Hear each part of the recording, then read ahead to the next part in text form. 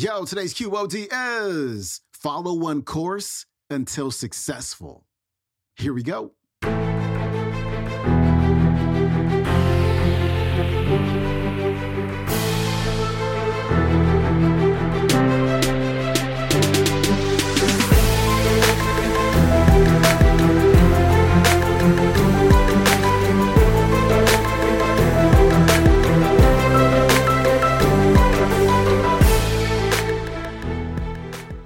Welcome back to the Quote of the Day Show. I'm your host, Sean Croxton of SeanCroxton.com. We got Robert Kiyosaki on this show for your Finance Friday episode. And today, Robert's going to talk about how most of the standard financial advice that we get doesn't really make any sense.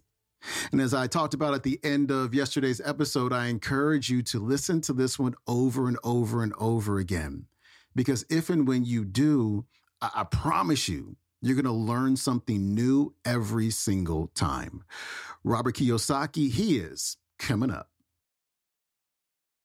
I was watching this very popular morning program that goes all the way across the U.S., and they have the very good-looking couple, you know, the host and hostess, and they're saying, okay, it's the start of the year, and this time we're going to have the financial expert of planet Earth come in and give us financial advice for the new year. So, welcome, so-and-so, financial advisor, and everybody's on the hand and all this, you know.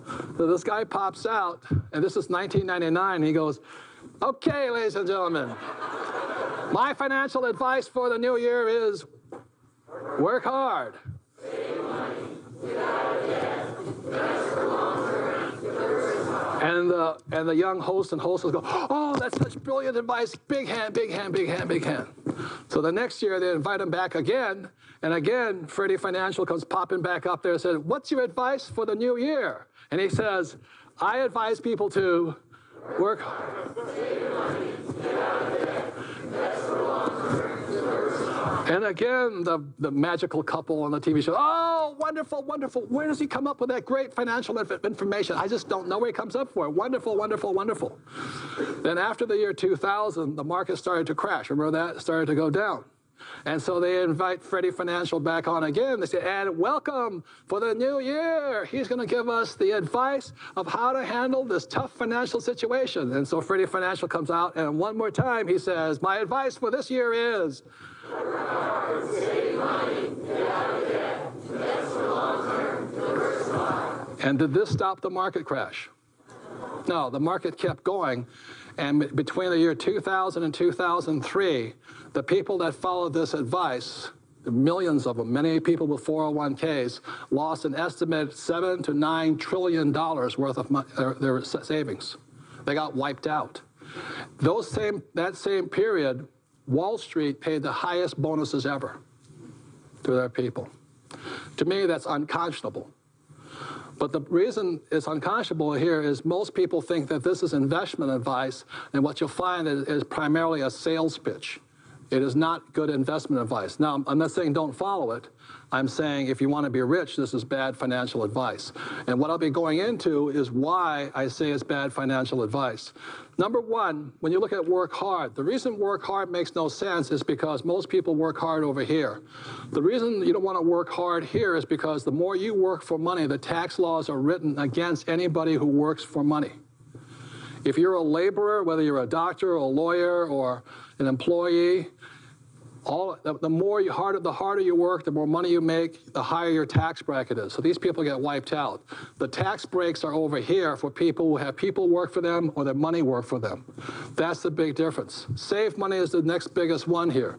The reason save money is really, really bad advice is very simply because the world changed in the world time 1971. In 1971, there was a man named President Nixon who took office. And what happened in 1971 was Nixon turned our money into currency. So after 1971, we're no longer saving money. After 1971, we started saving a currency. And the problem with a currency is just printed by the government. It's called fiat currency. And what happened in 1971 was Nixon took us off what's called the Bretton Woods Agreement, which started in 1944 and ended in 1971. Up until 1971, the U.S. dollar was actually pegged to a thing called gold. I forget the exact dollar amount, but that's one of the biggest problems. So after 1971, our school systems forgot to tell people that we're no longer saving money, we're saving a currency. And if you've studied economics, this is what a currency is designed to do. It's very simple. Over 40 years, a currency is designed to fall.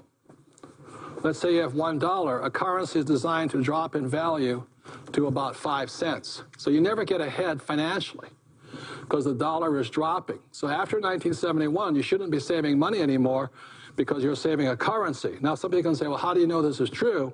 Is the reason I know this is, I'm not saying this is 100% accurate because there's other factors to it, is my father's house purchased in 1967 or something was $50,000. And today that house is now worth $1.5 million. It's the same house. In fact, it's in worse shape now.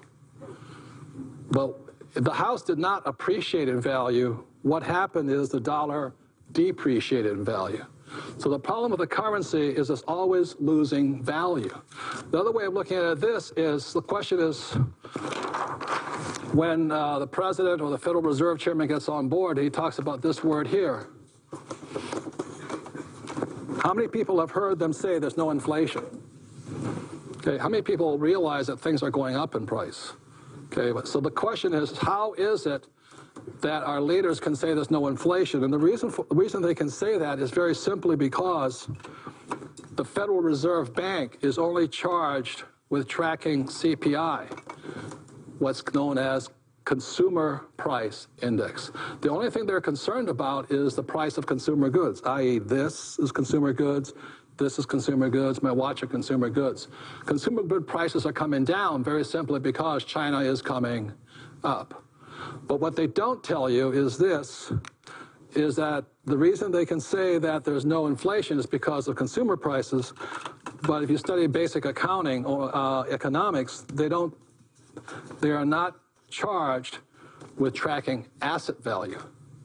So what's happening is asset prices are going up and consumer prices are going down. And that's why saving money doesn't make any sense. For one big reason, the government can print money faster than you can save it. On top of that, during this period of time when inflation was running, say inflation was running at 50%, banks were paying you 1% interest on your money. And yet those financial advisors will tell you you should save money because of the magic of compounding. Well, let me tell you, this is compounding a lot faster than this thing here. So I'm not saying that this is the truth. You know, watch the price of oil, watch the price of gold. If you see gold drop into $100 an ounce, maybe you should save money. Or the government's not printing any more money. But this is stupid.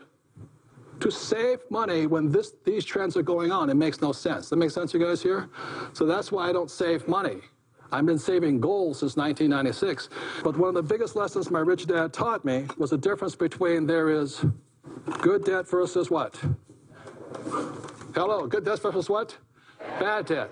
Very simple as this. Good debt makes you rich, bad debt makes you poor. And as I said earlier, the reason that most people, the middle class and the poor, are struggling is what they spend their money on, is they're spending money on things that are in bad debt, things that are consumer items, not asset items.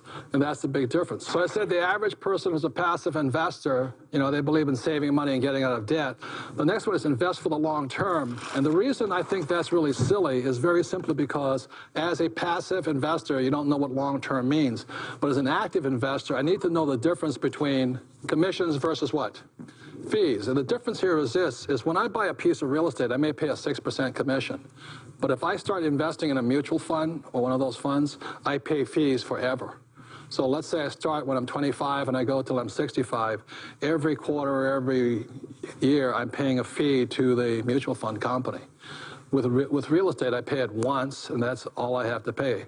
So I don't mind a person making money, but what I object to, I mean, anybody, if they're taking fees and I'm not making any money, I think that's highly unethical.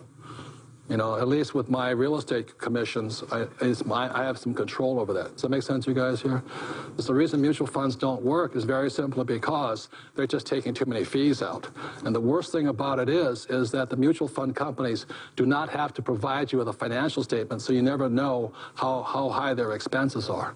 So to me, it's only a mutual fund company can only operate because we have financially illiterate or financially unsophisticated investors. I personally don't want to just give somebody my money for 40 years and they take a fee off of it every year. That makes no sense to me. That makes sense to you guys here? So then the last thing here is diversify, diversify, diversify. How many people have heard diversify? Good. Diversify, there's another word for it, it's called de-worsify. And rather than take my word for it, because I don't diversify, I selectively look hard until I find one great investment. And when I find that great investment, I strike on it. But I will not just buy a whole bunch of junk. But don't take my word for it again. Listen to what Warren Buffett says about the word diversify or diversify. He says, diversification is protection against ignorance. It makes little sense for those that know what they are doing. And he's the world's greatest investor. But the thing about the reason they say is protection against ignorance, in my opinion, is the ignorance of the person selling you the investment. And why I say that is most people selling mutual funds are on this side of the equation here. They couldn't tell you a good investment from a bad investment. So it's actually protection from them. If you diversify and the market crashes, they can say, well, I protected him. But they're also protecting who? Themselves. And that's why that I don't really support diversification. What I support instead, if you're an active investor, is this word here, is I focus. I'm looking for that deal, constantly looking for it. And what focus stands for is follow one course until successful. And what I mean by that is there's several things, is I look until I find what I want. But also when I was learning how to be a real estate investor, I stayed with it until I was pretty good at it. And then I moved on to some other kind of investment. I don't diversify. The problem with diversification is this, is if the market crashes and you get wiped out in your 401k, your retirement plan, your financial planner will not give you a money-back guarantee. So let's say it crashes when you're 55 years old. By diversifying or following this advice, you're not any smarter than when you started. You have no experience, so you cannot recover. Does that make sense to you guys here? So I'd rather learn to invest and focus and buy what I want to buy, even though I make some mistakes early on in my life, and that way I don't have to make the mistakes again. So that's a very big difference. So let me just say this much. If you have low financial education, follow this advice. Work hard, save money, get out of debt, invest for the long term, diversify. This is great advice for passive investors who just turn their money over to somebody they hope is smarter than they are. But if you want to be an active investor, then you focus, you follow one course until successful. That was Robert Kiyosaki wrapping up the week on the Finance Friday. His website is richdad.com. I highly recommend you read his books. Rich Dad, Poor Dad. It's fantastic. The Cash Flow Quadrant. I just finished reading his most recent book called Fake, about like fake assets and fake money and fake teachers. It was really good. Thick book, but really good. I'm about to read another one in the Rich Dad series, which is called Tax-Free Wealth, which I can't wait to dig into. And so check out his books. Also check out today's entire talk. It's from an Audible program. You can find it at audible.com, of course. It is called The Ultimate Rich Dad Library. It's like 12 hours of wisdom from Robert as well as his wife, Kim. And so check that out. And also, you have a fantastic weekend. I will see you on Monday. I am out. Peace.